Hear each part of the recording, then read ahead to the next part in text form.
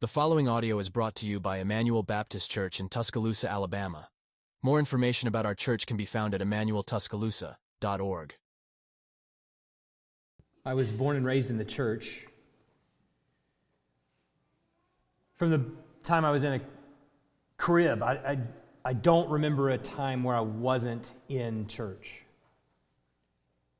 My parents would go to Bible studies and take me along, and that's all I knew. Week by week, day by day was church or Bible study or something like that. And I was baptized at 8 years old, and I would never have said before I was baptized, well, there was a time where I wasn't a Christian. I didn't believe. I just always believed. And there was a moment at 8 years old when I said, it's time to be baptized. And so I did that. But what I've come to see even more recently, sadly enough, is that so much of my life and my belief in the gospel is driven off performance. How good or how bad am I doing today? And in my head, there's this picture sometimes that I struggle with. This picture of God scowling with a list of demands, checkboxes, that I either have or have not met. They say things like quiet time,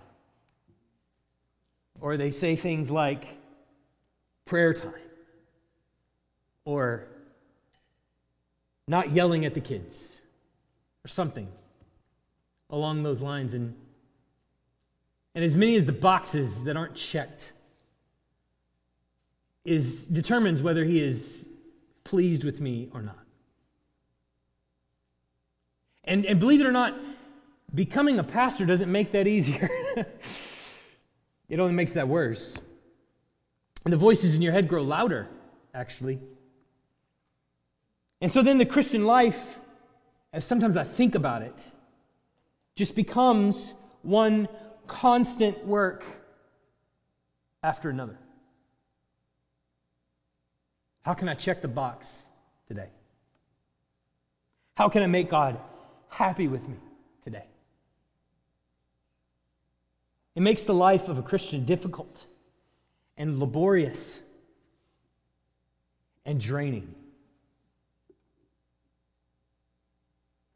As much as I don't want to set myself up for failure this morning, I cannot emphasize enough how important these 17 words are for you. After making purification for sins, he sat down at the right hand of the Majesty on high. I cannot emphasize enough how important those 17 words are for you and for me. There are few verses in Scripture that boil down the essence of the gospel like that one. After making purification for sins, he sat down at the right hand of the Majesty on high.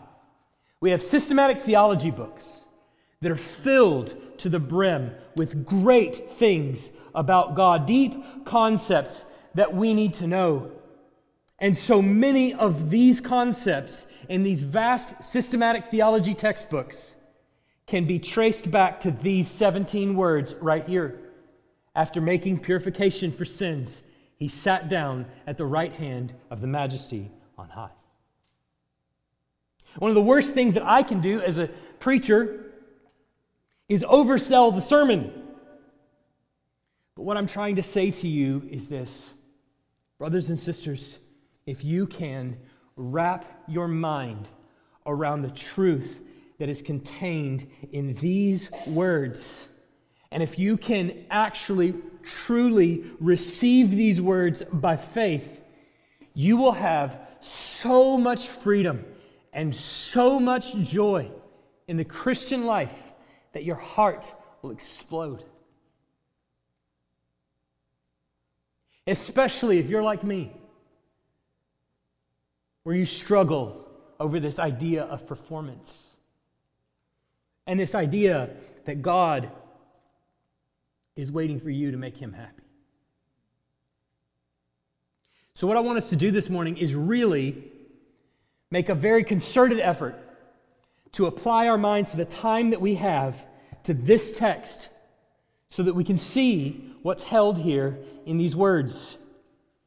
It's important every time we study the Bible or every time we read the Word of God to keep the context right in front of us because it helps us to understand what the text means.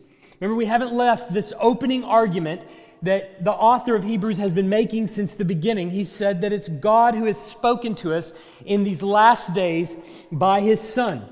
Now, formerly, he says, in the Old Testament, in the days under the Old Covenant, He spoke to us by the prophets.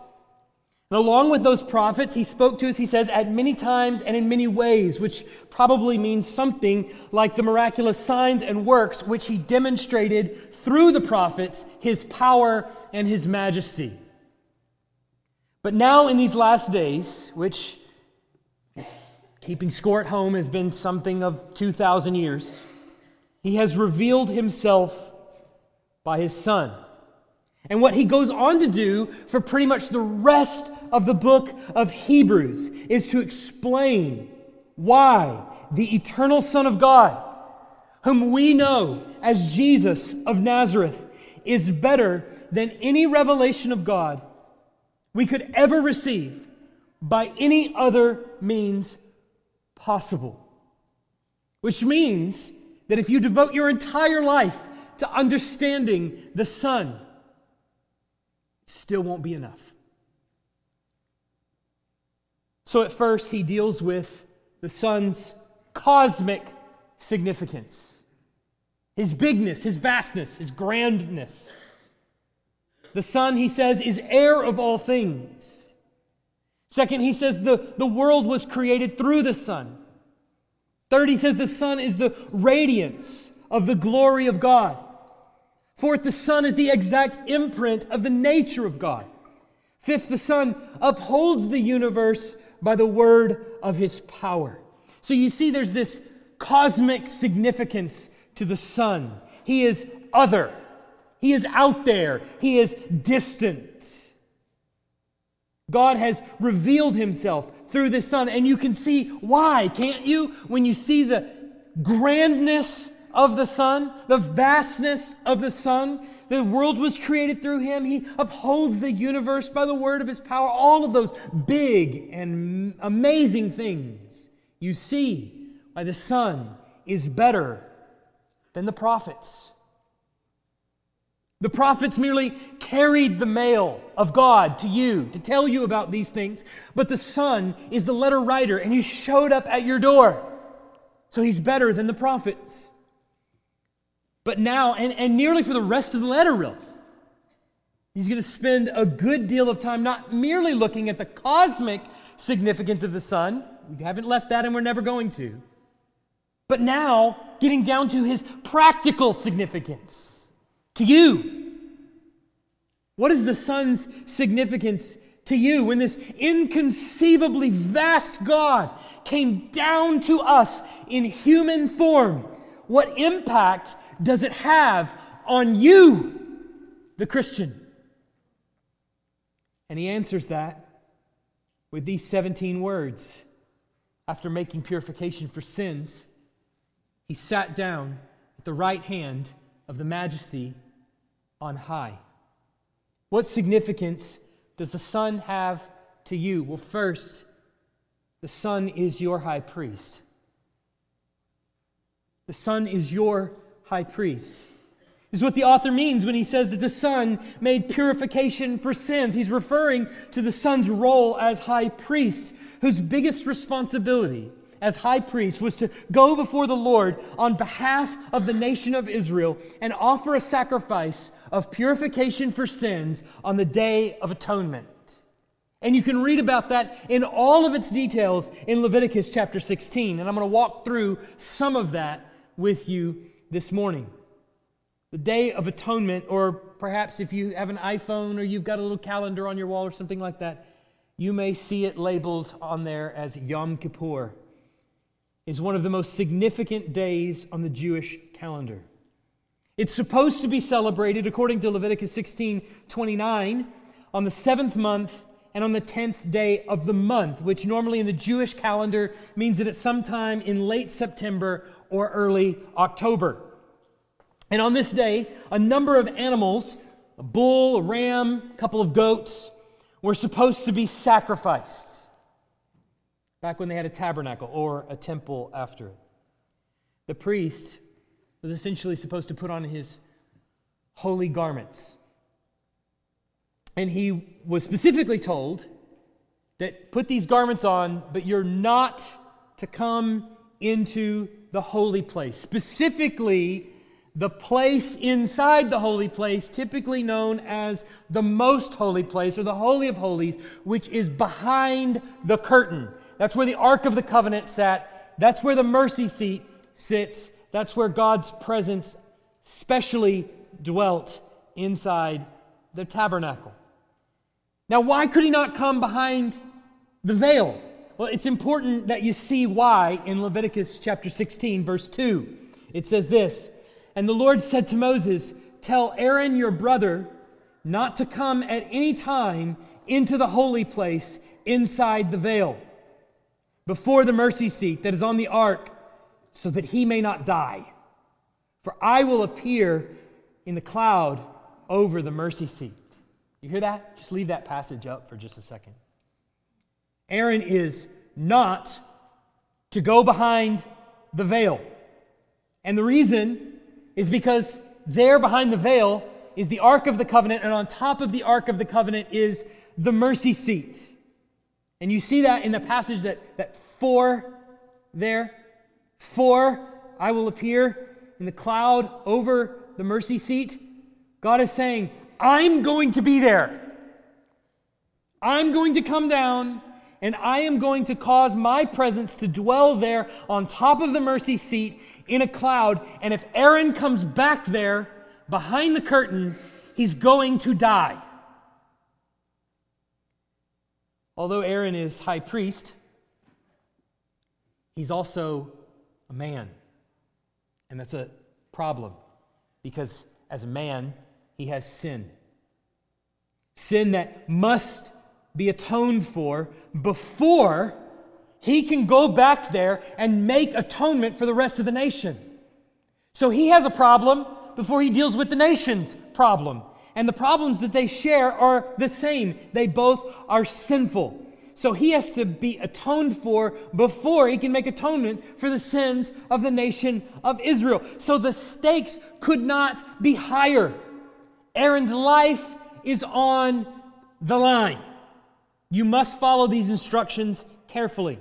You can imagine the fear and trembling that must overwhelm him at that moment when he receives these instructions and he knows what he has to do, especially the first time that he has to face it. Maybe every time he did this. Sweat pouring down his face as he's thinking through step by step every instruction that God gave him. No doubt having rehearsed it a number of times in a safe environment so that he doesn't make a mistake. So what must Aaron do?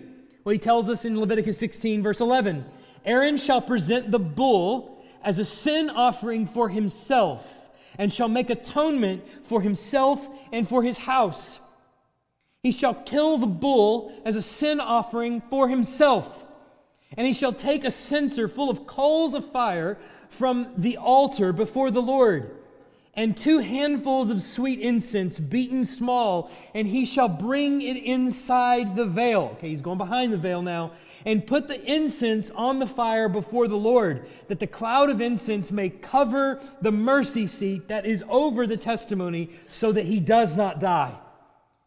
And he shall take some of the blood of the bull and sprinkle it with his finger on the front of the mercy seat and on the east side, and in front of the mercy seat he shall sprinkle some of the blood with his finger 7 times.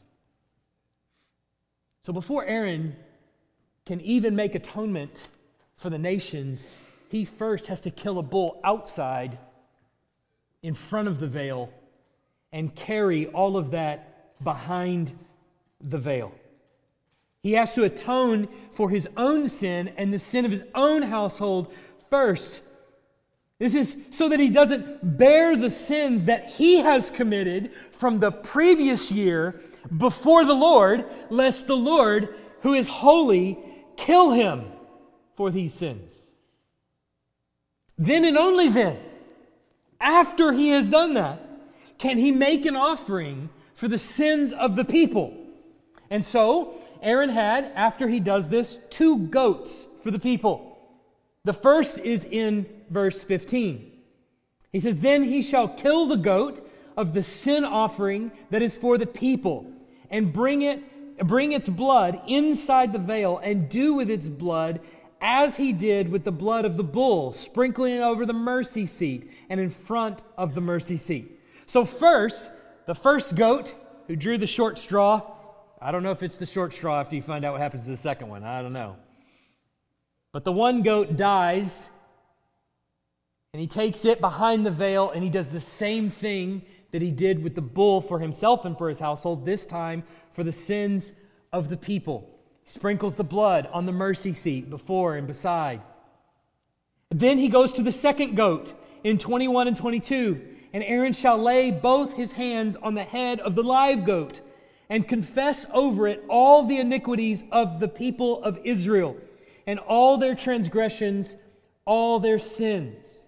And he shall put them on the head of the goat and send it away into the wilderness by the hand of a man who is in readiness. The goat shall bear all their iniquities on itself to a remote area, and he shall let the goat go free in the wilderness." This is where we get the idea of a scapegoat. That's what this goat is a scapegoat, literally. They put all the sins of the people of Israel, they confess it, put it on the head of this goat, and someone, the man who drew the short straw, has to lead this goat out of town and ensure that by no means does it ever come back into the camp. So the second goat is the scapegoat. One on this goat has confessed all the sins. He's led out of town, takes him out, and the high priest who performs all the sacrifices then has to take the clothes that he wore and lay them aside. He has to bathe. The man who took the goat out into the wilderness has to ditch all of his clothes and burn them before he ever comes back into town, put on good clothes, ritually bathe before he does that, before he can ever enter the camp again. Now, every year, once a year, the priest, as a representative of the entire nation, would go before the Lord and perform these ritual sacrifices to atone both for his sins and his household sins of the past year and for the sins of the nation for the previous year. Every year going through this same ritual. But understand, this process is only a stopgap. It's only temporary. It's not permanent. In fact, the author of Hebrews is going to tell us in chapter 9, verse 13, the blood of goats and bulls sanctify for the purification of the flesh. You understand? This is not an internal sanctification that's happening here. This is not an internal cleansing that's happening here. This is a fleshly cleansing. That's the reason they would even clean the walls of the tabernacle itself, the place where the mercy seat was, because it too was tainted by earthiness. All of it was just fleshly. It was outward. It wasn't internal. So this whole process is an outward cleansing. It's only a temporary remedy to keep God's people alive as they met with him. And they didn't all meet with him. It was just the one guy. This is what they had to do in order for the one guy to actually meet with the Lord. It did nothing for the souls of the people. It was only an external cleansing.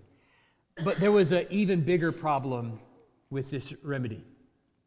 The author of Hebrews also tells us in chapter 10, verse 4, For it is impossible for the blood of bulls and goats to take away sins. Uh-oh. Well, that's a problem, isn't it? Because this is the only remedy we have to take away sins. And now you're telling me it's impossible for the blood of bulls and goats to take away sins. He tells us another few verses later in chapter 10, verse 11, and every priest stands daily at his service, offering repeatedly the same sacrifices, which can never take away sins. So the priest is standing there daily, having to do similar rituals for the purpose of removal of sin, whether it's guilt offerings or all kinds of other offerings in addition to sin offerings once a year. And yet it doesn't take away sins. As long as the Day of Atonement has been with us, these are merely only ever external cleansings of sin. They have no actual lasting ability to purify the sinner's soul from sin.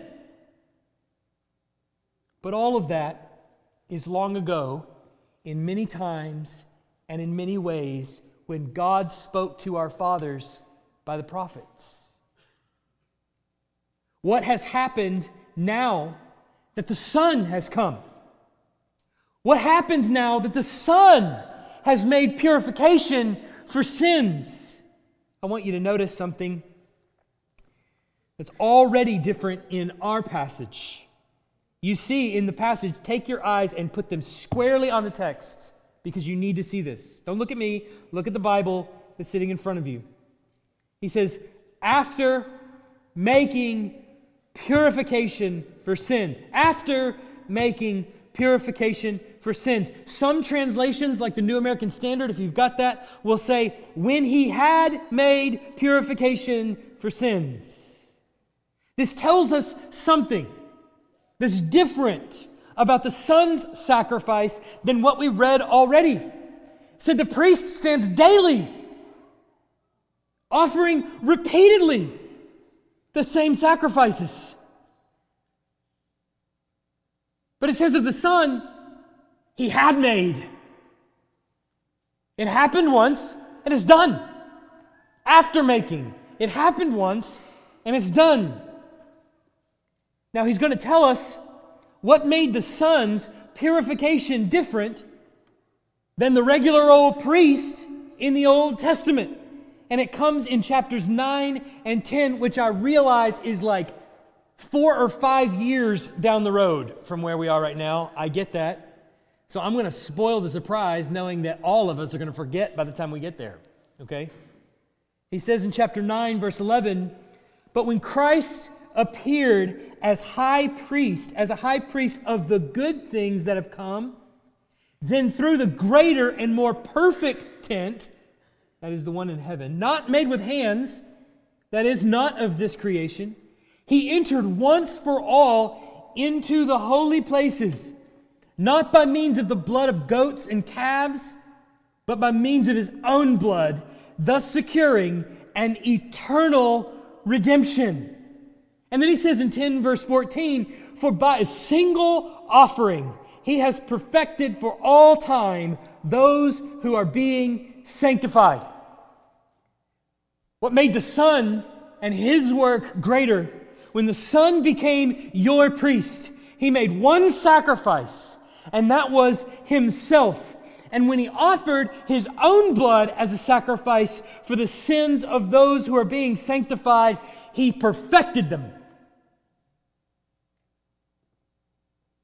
He secured, he says, an eternal redemption. Now, what significance, then, does the Son have to you? Well, first, the Son is your high priest.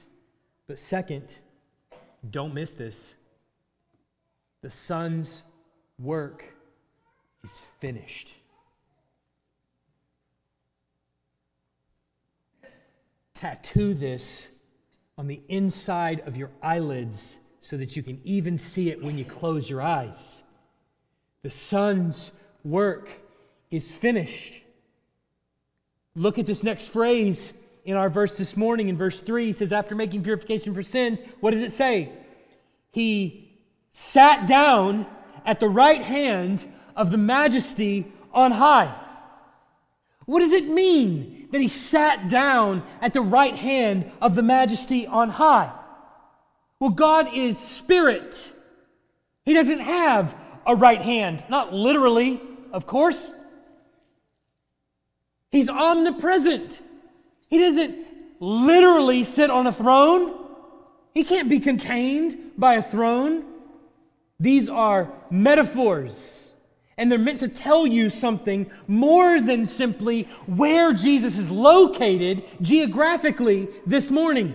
What is he telling you?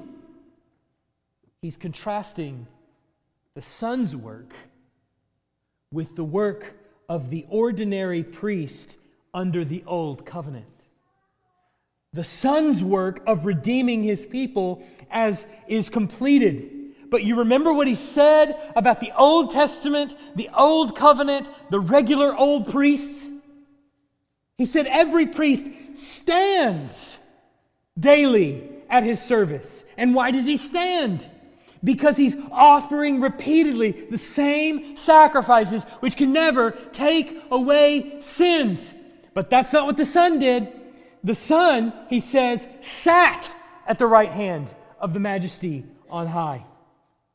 Once the Son, as your high priest, made purification for your sins and for my sins, he sat down.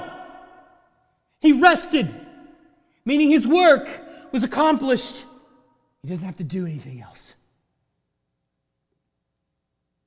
Why is it that the Son can make one offering? He can take away our sin, and then he can sit down at the right hand of the Father. Why is it that he can accomplish this work that way? How can the Son do that? I want you to imagine for just a moment a thought experiment. So just play with me for a second. Imagine that Adam and Eve had never sinned. Imagine what your life would be like right now if Adam and Eve had never sinned. Let's take it a step further, and let's say none of their children had sinned either. They told that snake to go away, and he went. He never came back.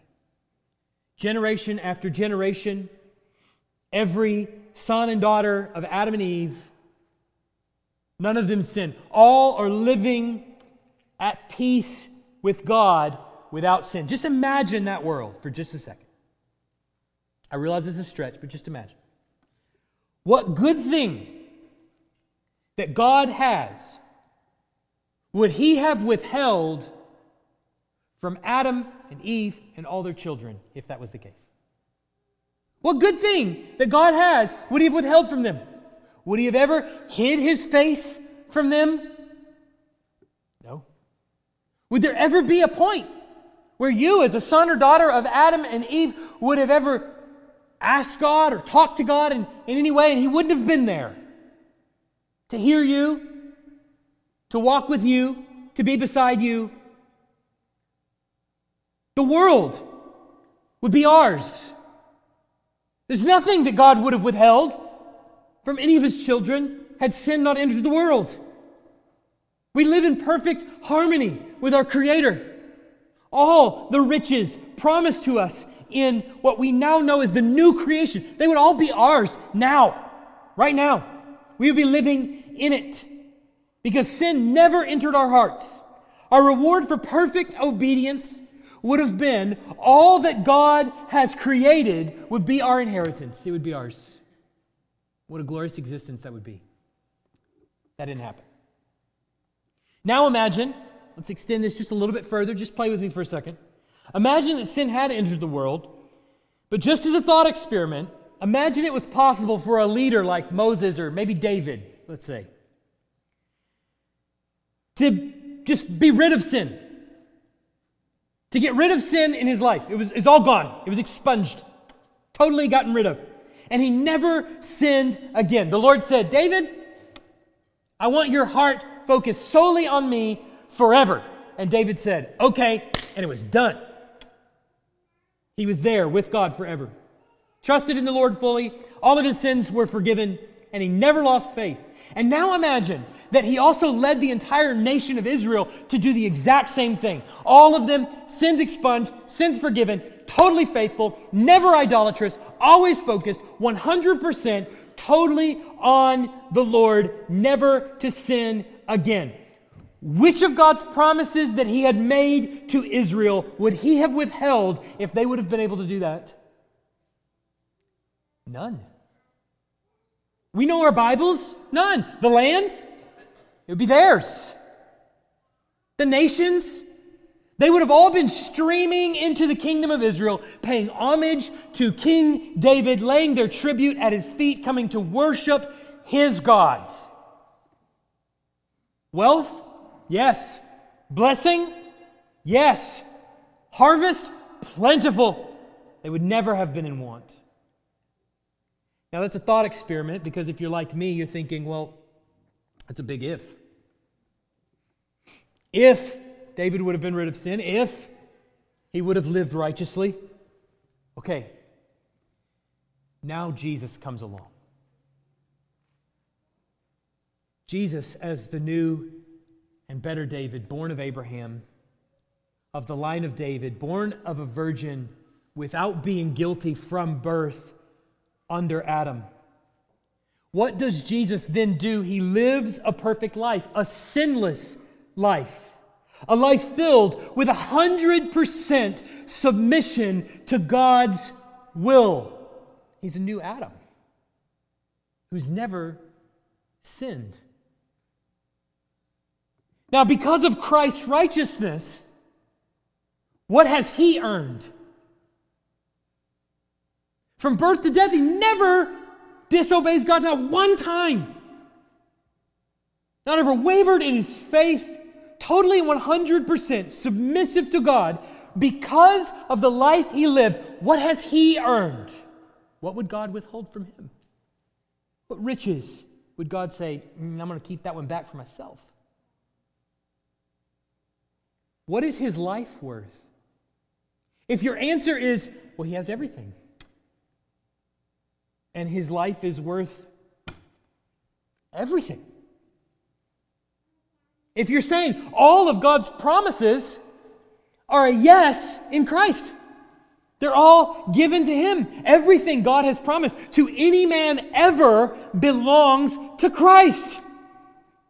In fact, here's how holy he is. He could enter into the holy place. He could enter behind the veil.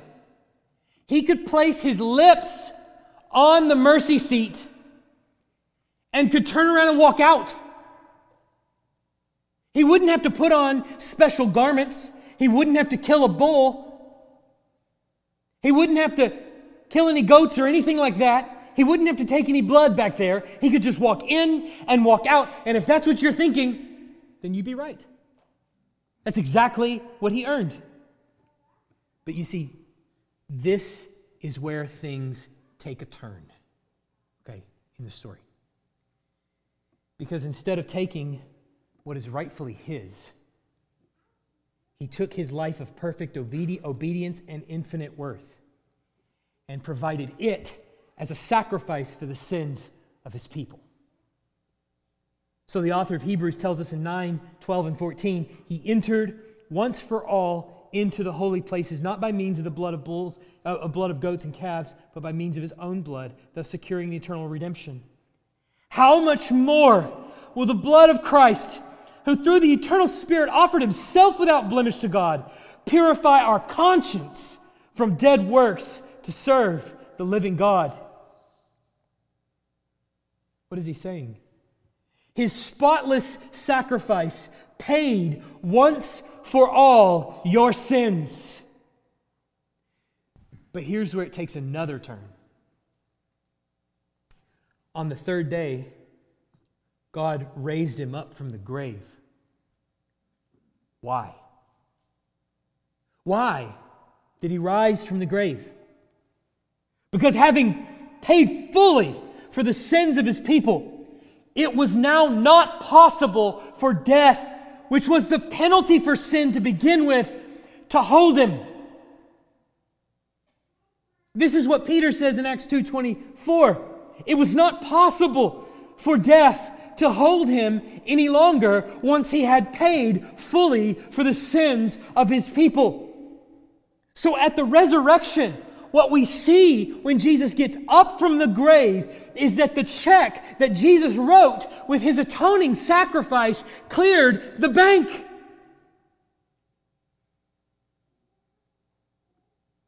So now, because he paid for the sins of his people, anyone that is a follower of Christ now shares in all of those righteous rewards that totally are 100% by his grace as a gift to you.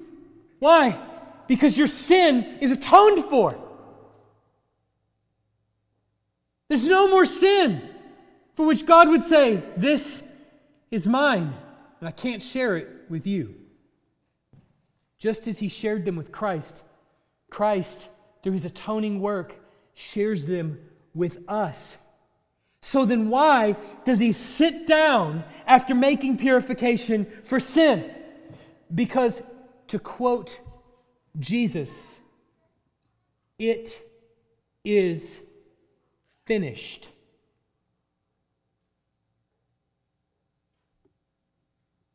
This means that all of your sins are finished. Purification has already been made by Jesus on the cross for 100% of any sin that you have ever committed, are committing right at this moment, or will ever commit in the future. So if you're thinking to yourself, well, wouldn't that mean that then I could just go out and commit any sin that I wanted to from here on out, and it would be at no cost since it was already paid for?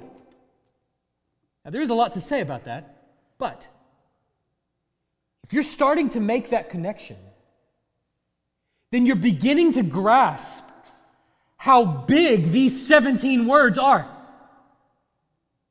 That's what he's saying. That every sin you could possibly ever commit in the future has already been paid for. It's already dead and gone. It's already been thrown away. Can you sense the magnitude of those 17 words?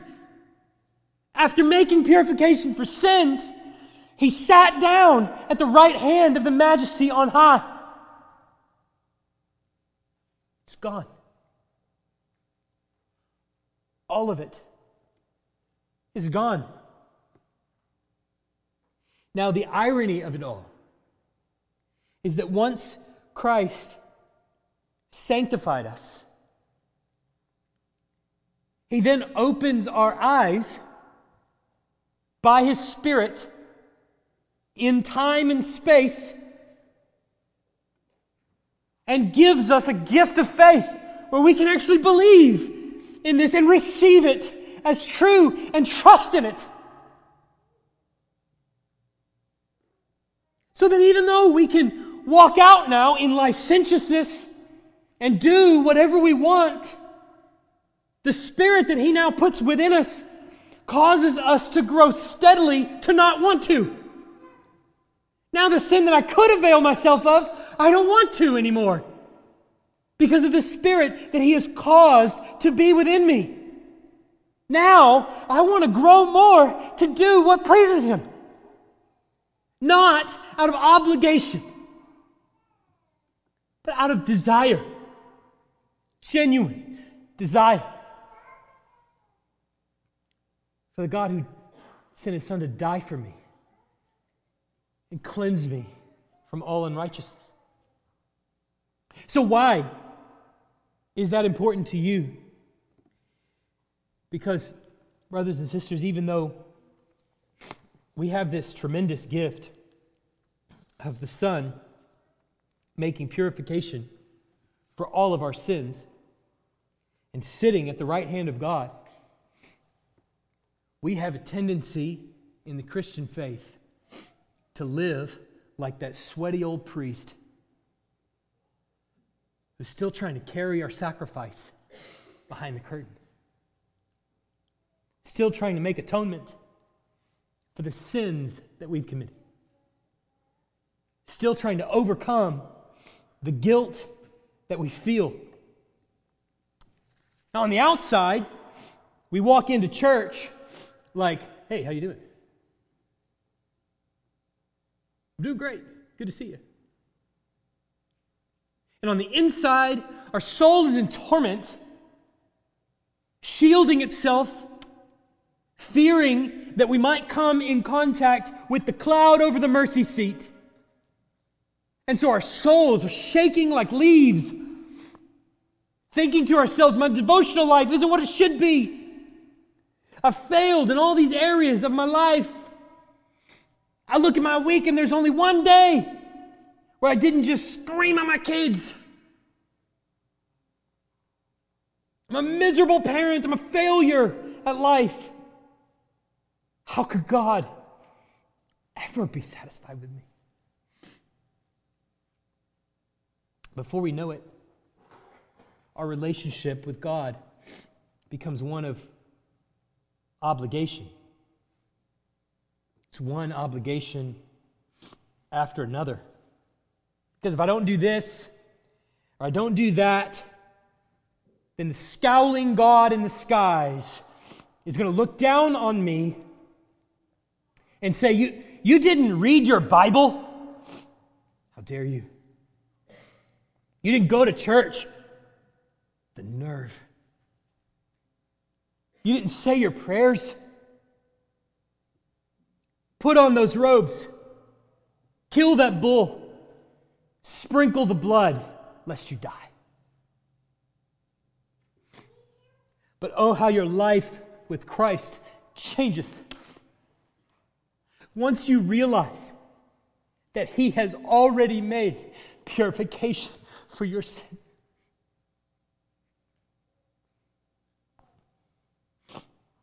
I was dead in my trespasses and sins, and He made me alive.